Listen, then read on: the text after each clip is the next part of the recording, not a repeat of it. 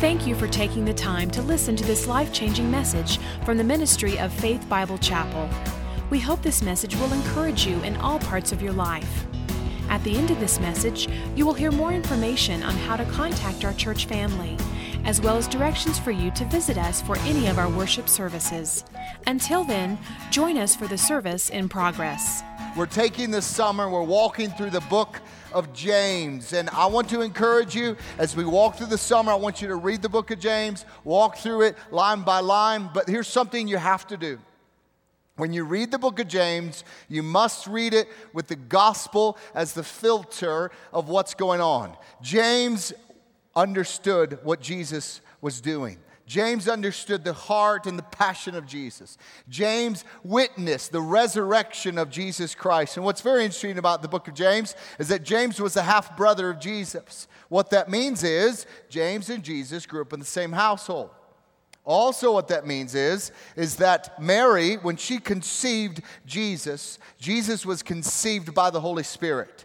And so Mary was a virgin. That's very important. It's very essential that we understand that Jesus was fully man and fully God. But then after Jesus was born, Mary and Joseph continued to have a normal family. They had more children. And so James and Jesus grew up in the same household. And because they grew up in the same household, James did not believe that Jesus was the Messiah until Jesus' resurrection. As you can understand, as we said last week, it'd be very hard to convince one of your siblings that you are the God of the universe. It's just difficult. But after Jesus walked the earth, after Jesus healed the sick, after Jesus set the demonic possessed people free, after Jesus was crucified, he rose from the dead. It was then that James put his faith in Jesus Christ. It's then he said, Jesus, I will follow you. And when James opens up this book, when he writes in the first opening of the book that he's writing to Christians who've been persecuted, they've been scattered across the world because they were passionately loving Jesus and people were wanting to hunt them down and kill them, and so they were running for their lives. James is writing them a letter to encourage them. He was writing to Christians who were scattered throughout the Middle East. And when James opens up his letter, this is what I love of what he says. He said, I am James. I am a slave to God and a slave to the Lord Jesus Christ. Now, as we get into this book today, what we're going to encounter is that it provokes a response. James is a guy who draws a line in the sand. That's why we call the series A Line in the Sand. It means there's no guessing what James is thinking. Out of 100 verses, out of 100 verses in the book of James, James gives 50 commands for Christians to follow and to live. That's a lot. And so we're going to begin to walk through some of this. But what I love about these words, when I read these words of James, just like I would read the words of a great general or a great missionary or general in God, what I was meaning, or a great pastor, there's something about their words that just caused me to want to live a life like them. Have you guys ever experienced that? Hopefully, as you encounter my life, I inspire you to live more like Jesus. Hopefully, as I encounter your life, you inspire me to live more like Jesus. But when I hear these words of James, that I am a slave to God, I'm a slave to the Lord Jesus Christ, I want my life to look like that. But also, because in the response of that, I realize there are areas of my life that need to be changed. Anyone here have any areas of your life that need to be changed? Okay, good. All right. But I also realize this. I cannot make the change without the Lord Jesus Christ. I cannot make the change without knowing that it was by Jesus and through Jesus and only because of Jesus that I can make any commitment to say, I'm going to live my life in a greater way. So Jesus, won't you help me? So as we read this today, this is what James is talking about. And so I want to talk to you about this understanding of walking a life of obedience, or walking in obedience. We are on a journey, you and I. We haven't arrived yet, but we're on a journey. And a life of obedience is a process. I want you to say a process. It is not a little wand on top of the head that says, now you're going to be obedient. I wish, but it's not that way. It is a process that as we walk with Jesus, things are transformed and changed. It's the process that as we know we are walking with Jesus, we also walking with the loving kindness of a Father who calls you. He knows you by name. He has a destiny for you. He has a plan for you. He has a purpose for you. Jesus came into the world not to condemn you, but to save you. And it's for us to understand that this morning, that He's leading you on a journey, that He wants to refine you day after day after day. This is what I do know. There are a lot of things I don't know. Everyone says amen. There's one thing I do know, is that life on this side of the grave, I will never come into perfect obedience. I won't. I will always make a mistake. I will always, I wish I would have responded that way. I wish I hadn't have given in to that. I will not walk in perfect obedience until I step into the grave. And the moment you step into the grave, it says you are present with the Lord. And that's when we will live the perfect life of obedience, when we are in heaven. But we're on a journey. We're on a journey that as followers of Jesus, He calls us to a standard. And that's the whole life of James. He's calling the church to a standard. So as we get into this message today, I want you to remember three things. I am on a journey. Say that with me. I am on a journey. I have not arrived yet. Go ahead. And God is walking with me. Say that. God is walking with me. He is committed to your journey. He's committed to your journey of becoming like His Son, Jesus Christ. So I want to look at how do we respond to the Word of God. Last week we looked at how do we respond to trials and temptation. But this week we're looking into the book of James. How do we respond to the Word of God? This passage today that we're going to be reading, it's all about the Word of God. So we're going to be weaving and emphasizing some things, but we hold in our hands the ability to read the written, inspired words from God Himself. People search their whole lives. What do I do with my life? How do I live my life? I'll tell you, read the Bible and you will find the joy that you're seeking. You will find the purpose that you're seeking because they are written from our Creator. And you will never know your purpose or your destiny until you go to the person who created you, and that is God Himself. He loves you, and He calls you by name this morning. You know, the reality is this: to know God's Word and to make decisions off of God's Word are two totally different things. Two totally different things. And we're going to be looking at what that looks like in our lives. And I want you just to turn to someone just right now, just out of the greatest love of your heart, and just say, don't worry, you're going to feel uncomfortable. Go ahead and tell them. The book of James makes you feel uncomfortable. Someone made a joke as we named this James, a line in the sand. Someone made the joke, wouldn't it be better to say, James, sand in my trunks? Wouldn't that? It's uncomfortable. So according to this passage which we're about to read, the first thing is this: how do we come to the Word of God? Remember, everything today is all about the Word of God, how we respond to it. The first thing we find is this: we humbly come to and receive the Word of God. We humbly come to and receive the Word of God. Let's get into the passage, and then we'll look deeper into this. Starting James chapter 1, verse 19. We're going to read through 21. It says, "My dear brothers and sisters, take note of this. Everyone should be quick to listen." Say, quick to listen. So remember, these statements are all about the Word of God. So you need to be quick to listen when you come to the Word of God. Slow to speak. Say, slow to speak when coming to the Word of God. And slow to become angry. Say, slow to anger. Again, when coming to the Word of God. Because human anger does not produce the righteousness that God desires. Therefore, get rid of all moral filth and the evil that is so prevalent, and humbly, this is where we got a first point, humbly accept the word planted in you, which can save you. In this first verse, James is talking to Christians. And he says this: when you come to the Word of God, hurry up and listen. In other words, take note. Hurry up, open your ears, and listen to it. Listen to it. Have you ever been in a conversation with someone where you're talking to them and you can see all over their face that they're not listening to you?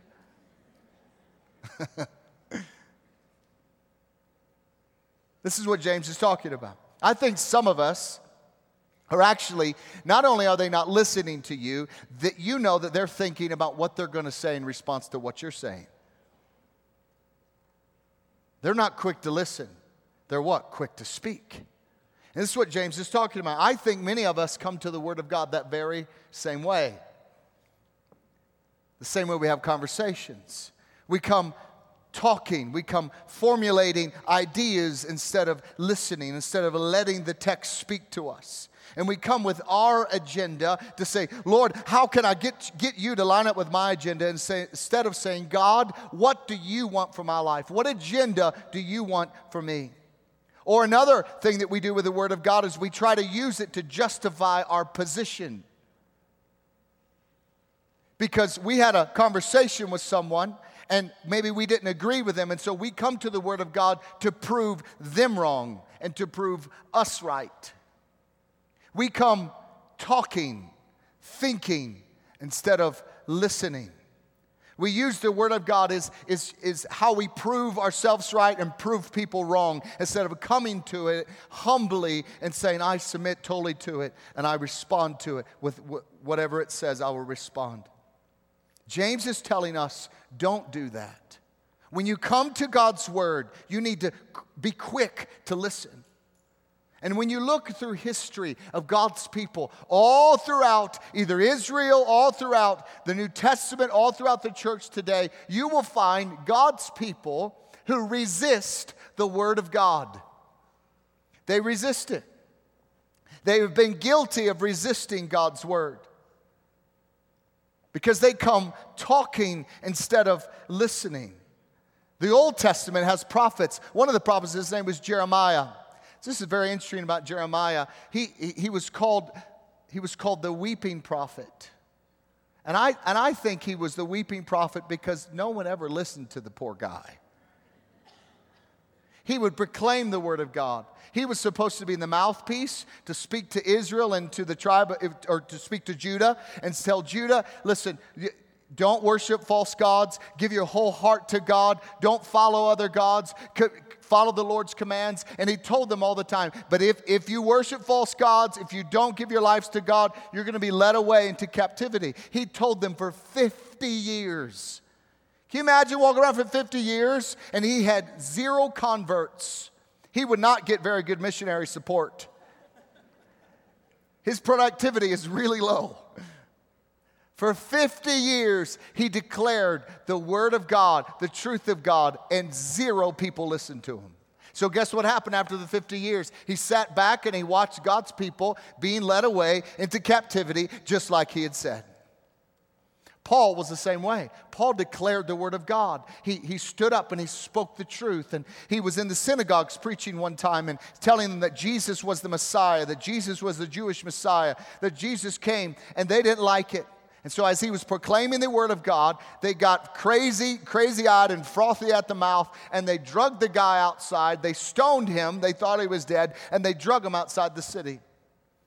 Jesus loved people, served people, healed the sick, declared the truth of God's Word, declared the truth and love of his heavenly Father that was manifested through him, and that people hated him for it. And they were angry. And they killed him. I mean, just hearing of people who declared the Word of God and what happened to them is enough for someone to say, I don't think I want to be a preacher. No thanks. Because it was always resisted.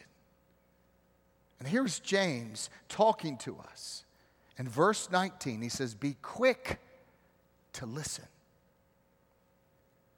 So many of us have voices that are trying to influence us. They're trying to convince us of what is right. I'm telling you, you need to know something today, my friends, is that you are in a fight for your mind. You are in a battle for your mind.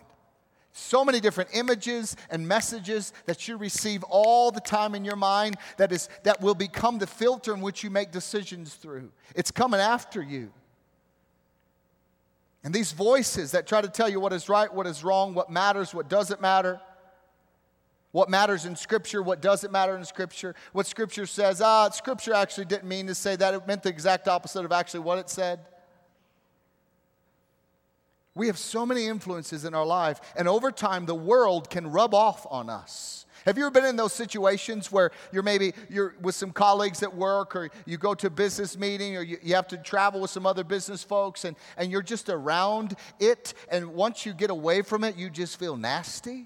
You ever felt that way? Or you're around a particular person, you're around a particular situation, and you just feel dirty. It just rubs off on you. Verse 21 out of the book of James says, when we come to the Word of God, we need to get rid of all moral filth and evil that is so prevalent. Notice he's mentioning that is so prevalent in the world in which we live. He's not calling Christians evil. Remember, he's writing this book to Christians, just like you and me, in churches, just like you and I are. And he's telling them, get rid of all moral filth and the evil that is so prevalent. How many here would agree that evil is increasing in our world? I think we would all say that.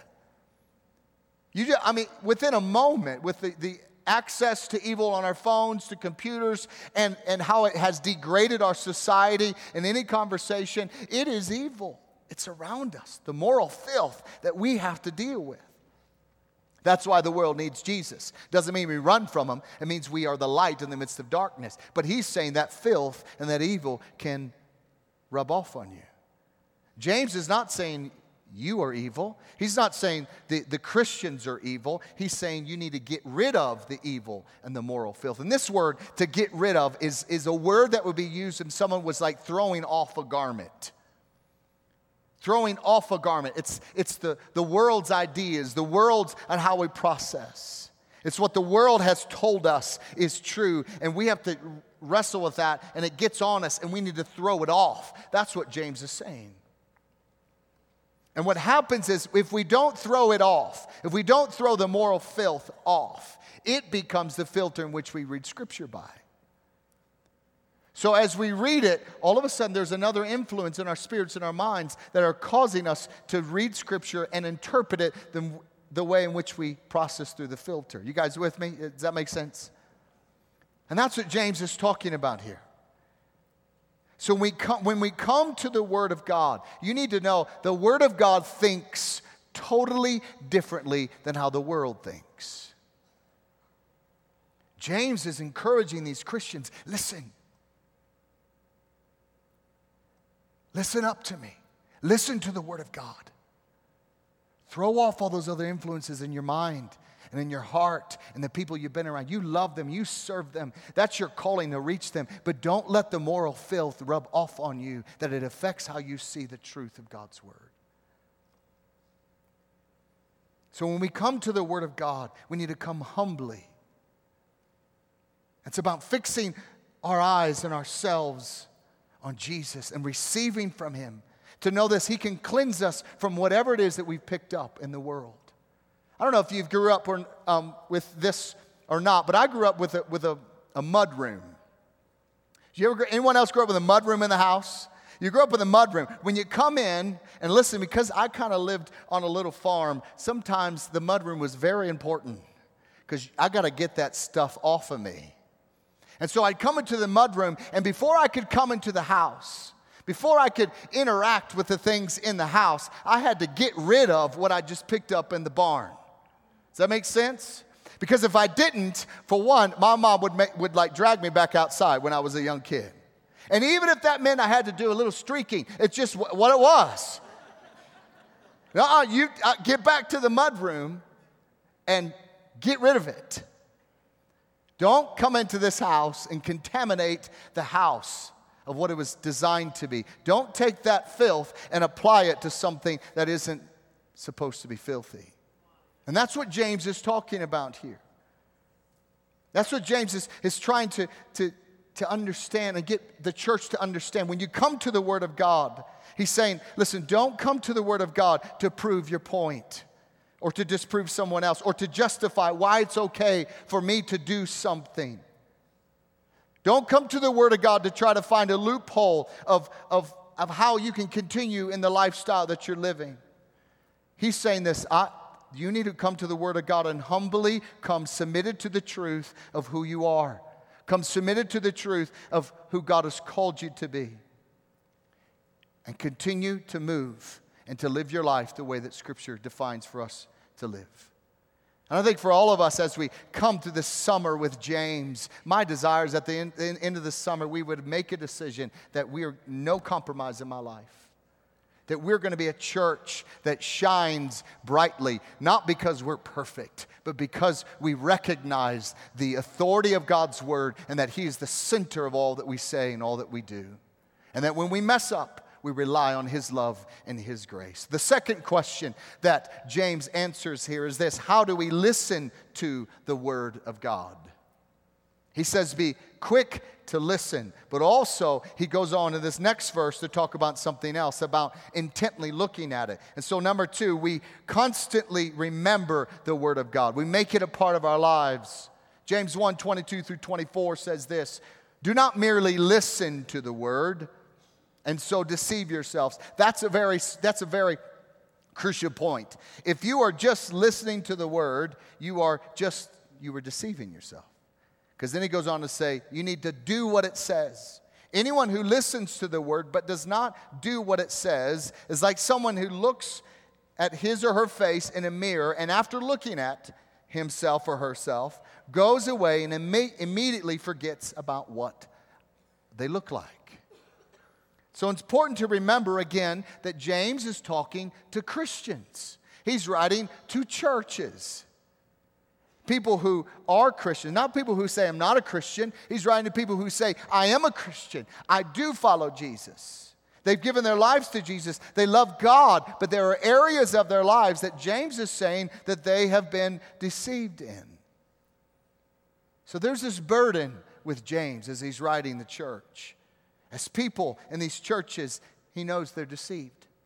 He knows that they've adopted some things that they shouldn't have. They say that they would agree with what's being preached in the churches. They come to church gatherings. They nod their heads about, yes, amen. They sing the songs, but he's saying their life is filled with bad fruit.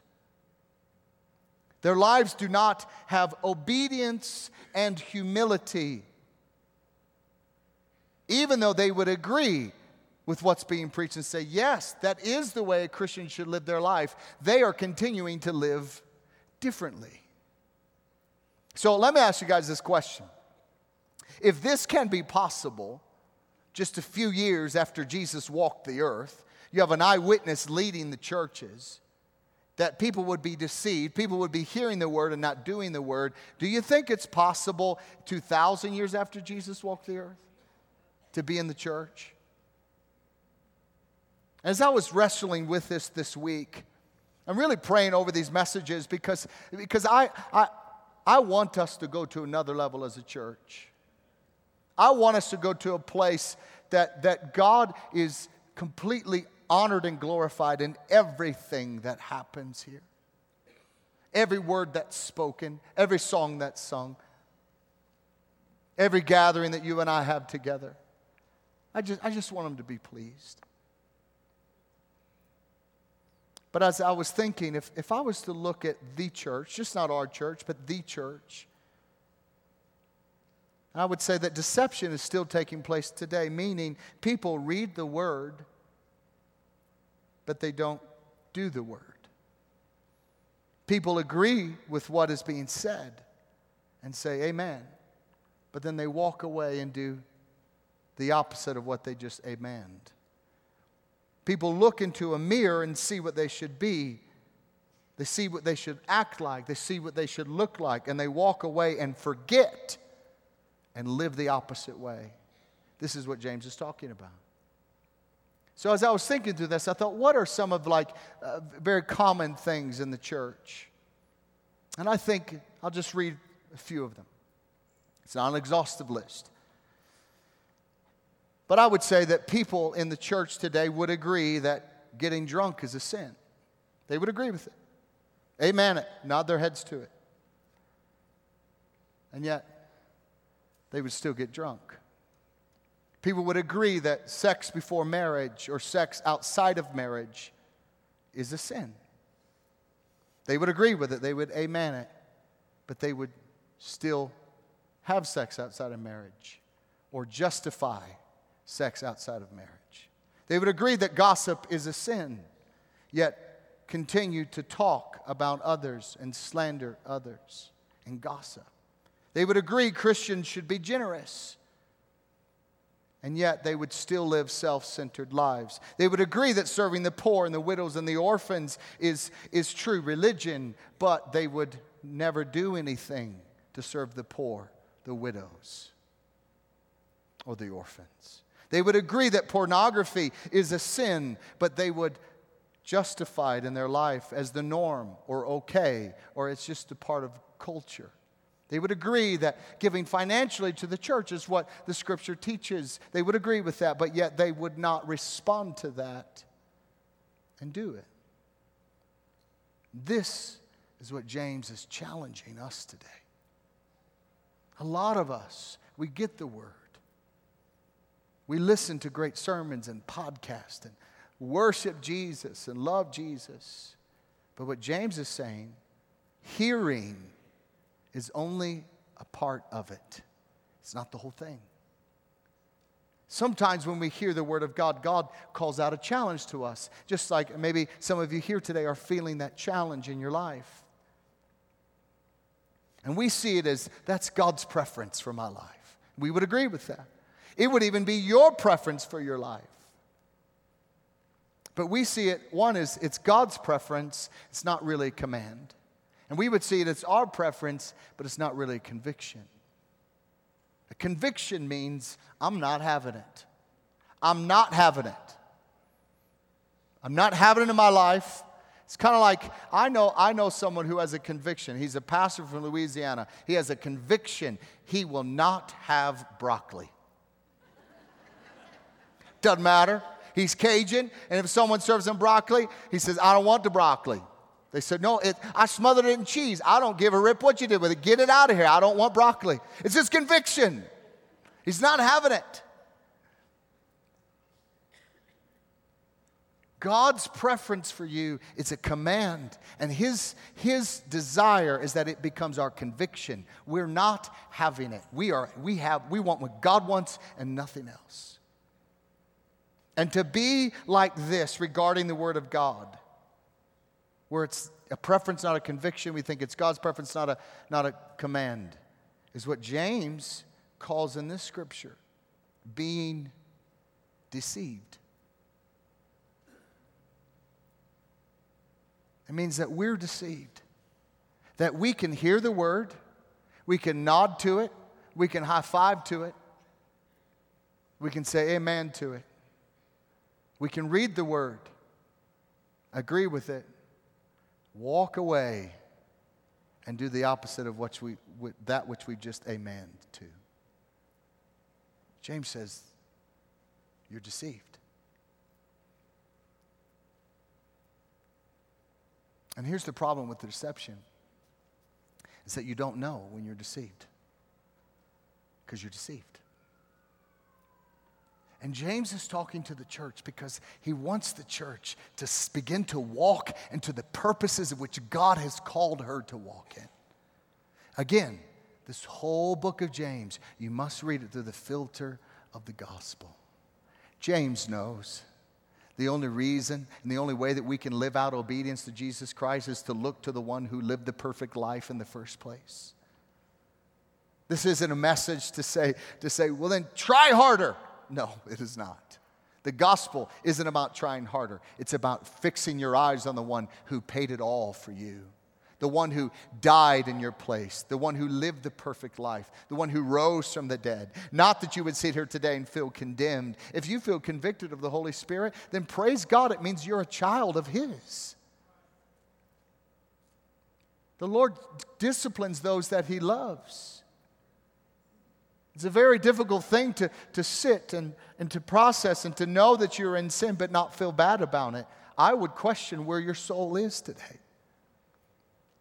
I know that's a pretty heavy word, but it's just the reality that, man, when I feel the conviction of the Holy Spirit, I think, thank you, God, that you love me enough to swap me on the rear end. How many are grateful for the conviction of the Holy Spirit? All right, good. It's important. It's out of love. But he doesn't convict you to condemn you. He convicts you to change you.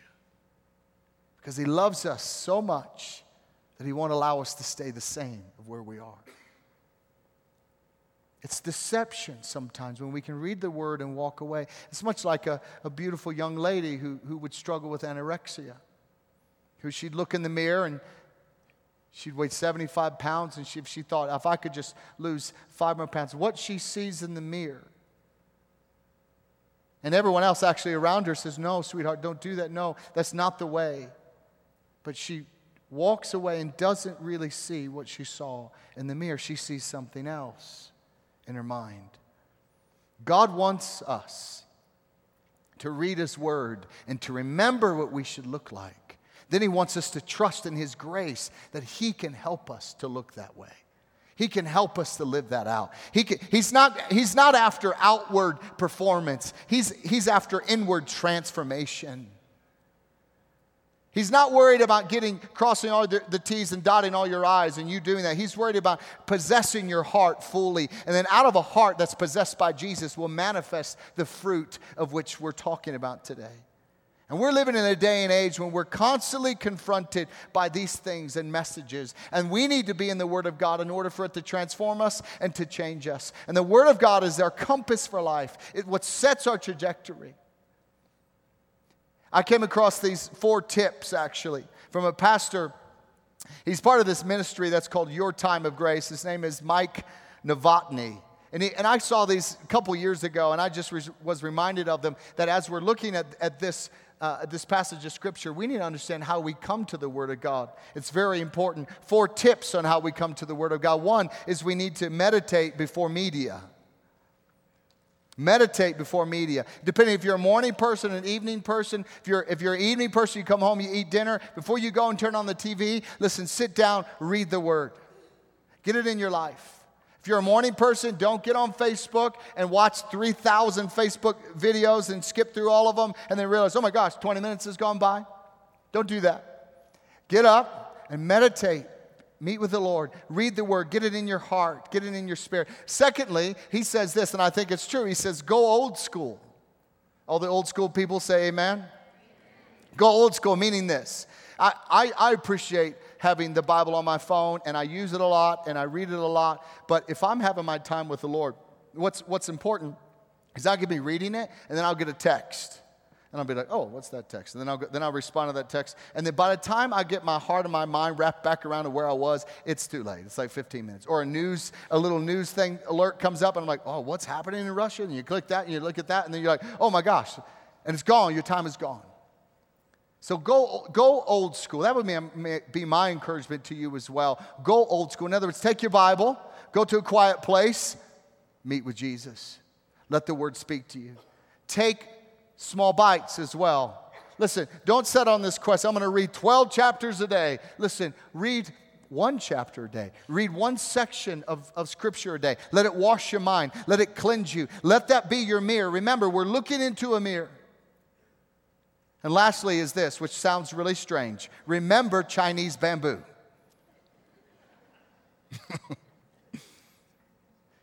Very interesting about Chinese bamboo. Chinese bamboo actually spends 4 years putting down roots before you ever see anything above the surface.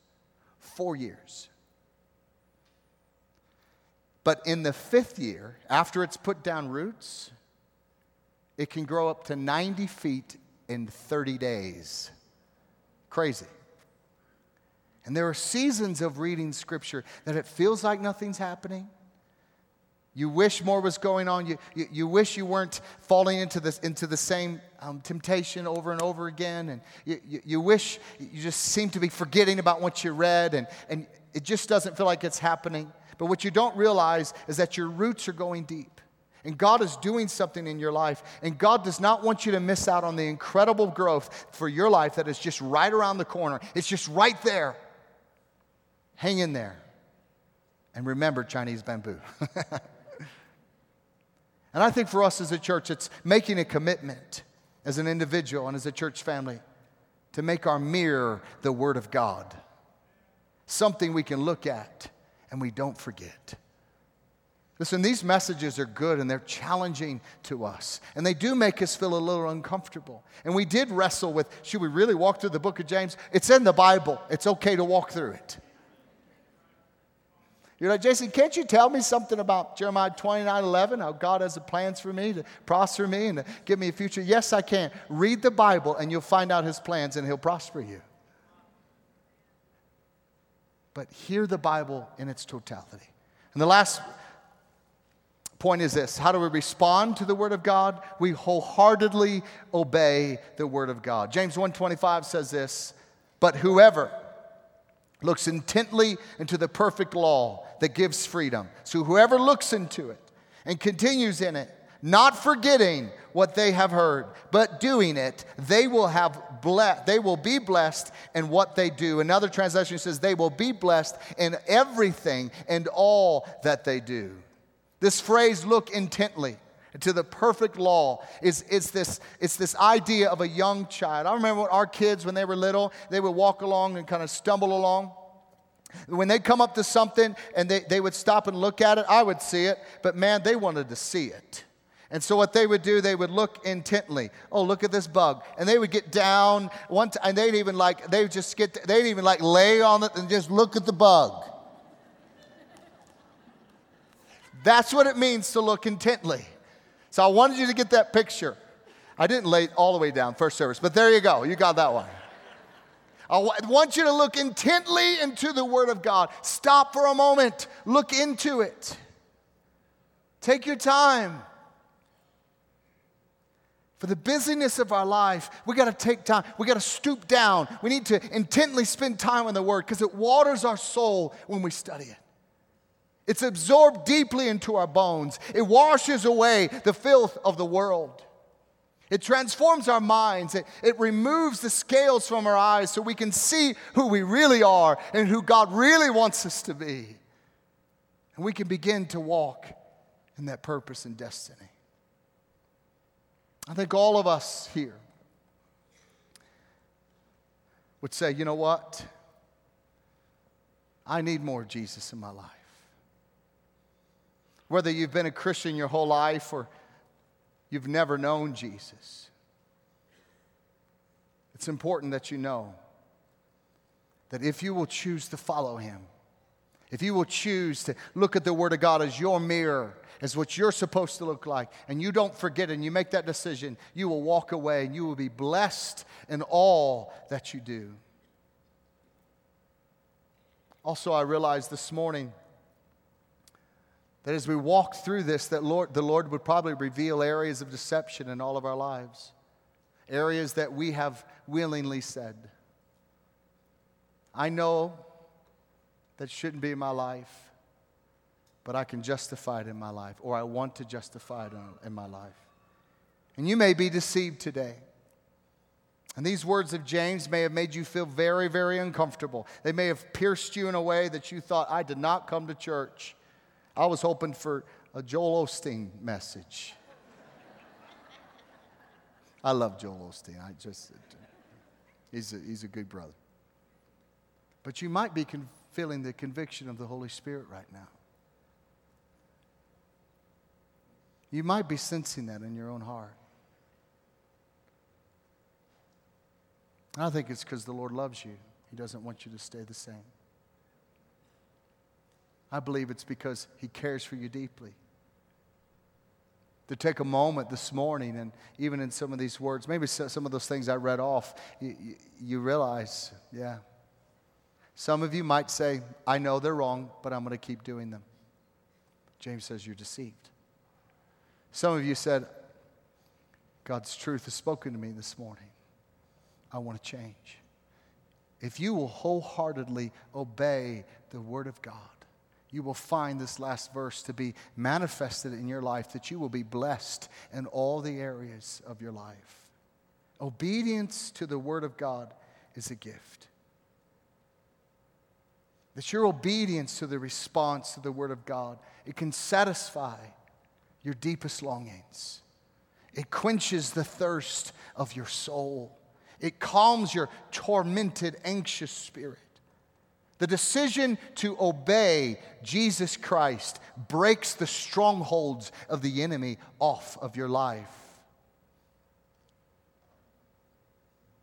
And you will be able to possess the future God has for you, possess the destiny that God has for you, begin to walk in true joy and peace and patience and life and perseverance and endurance. And you can live the life that you desperately want to live through the power of Jesus Christ. Obedience to the Word of God, again, it is a gift. And we must read the book of James with this idea of the gospel. And without this grace of Jesus, you and I could never do it. We could never overcome it. James understood that.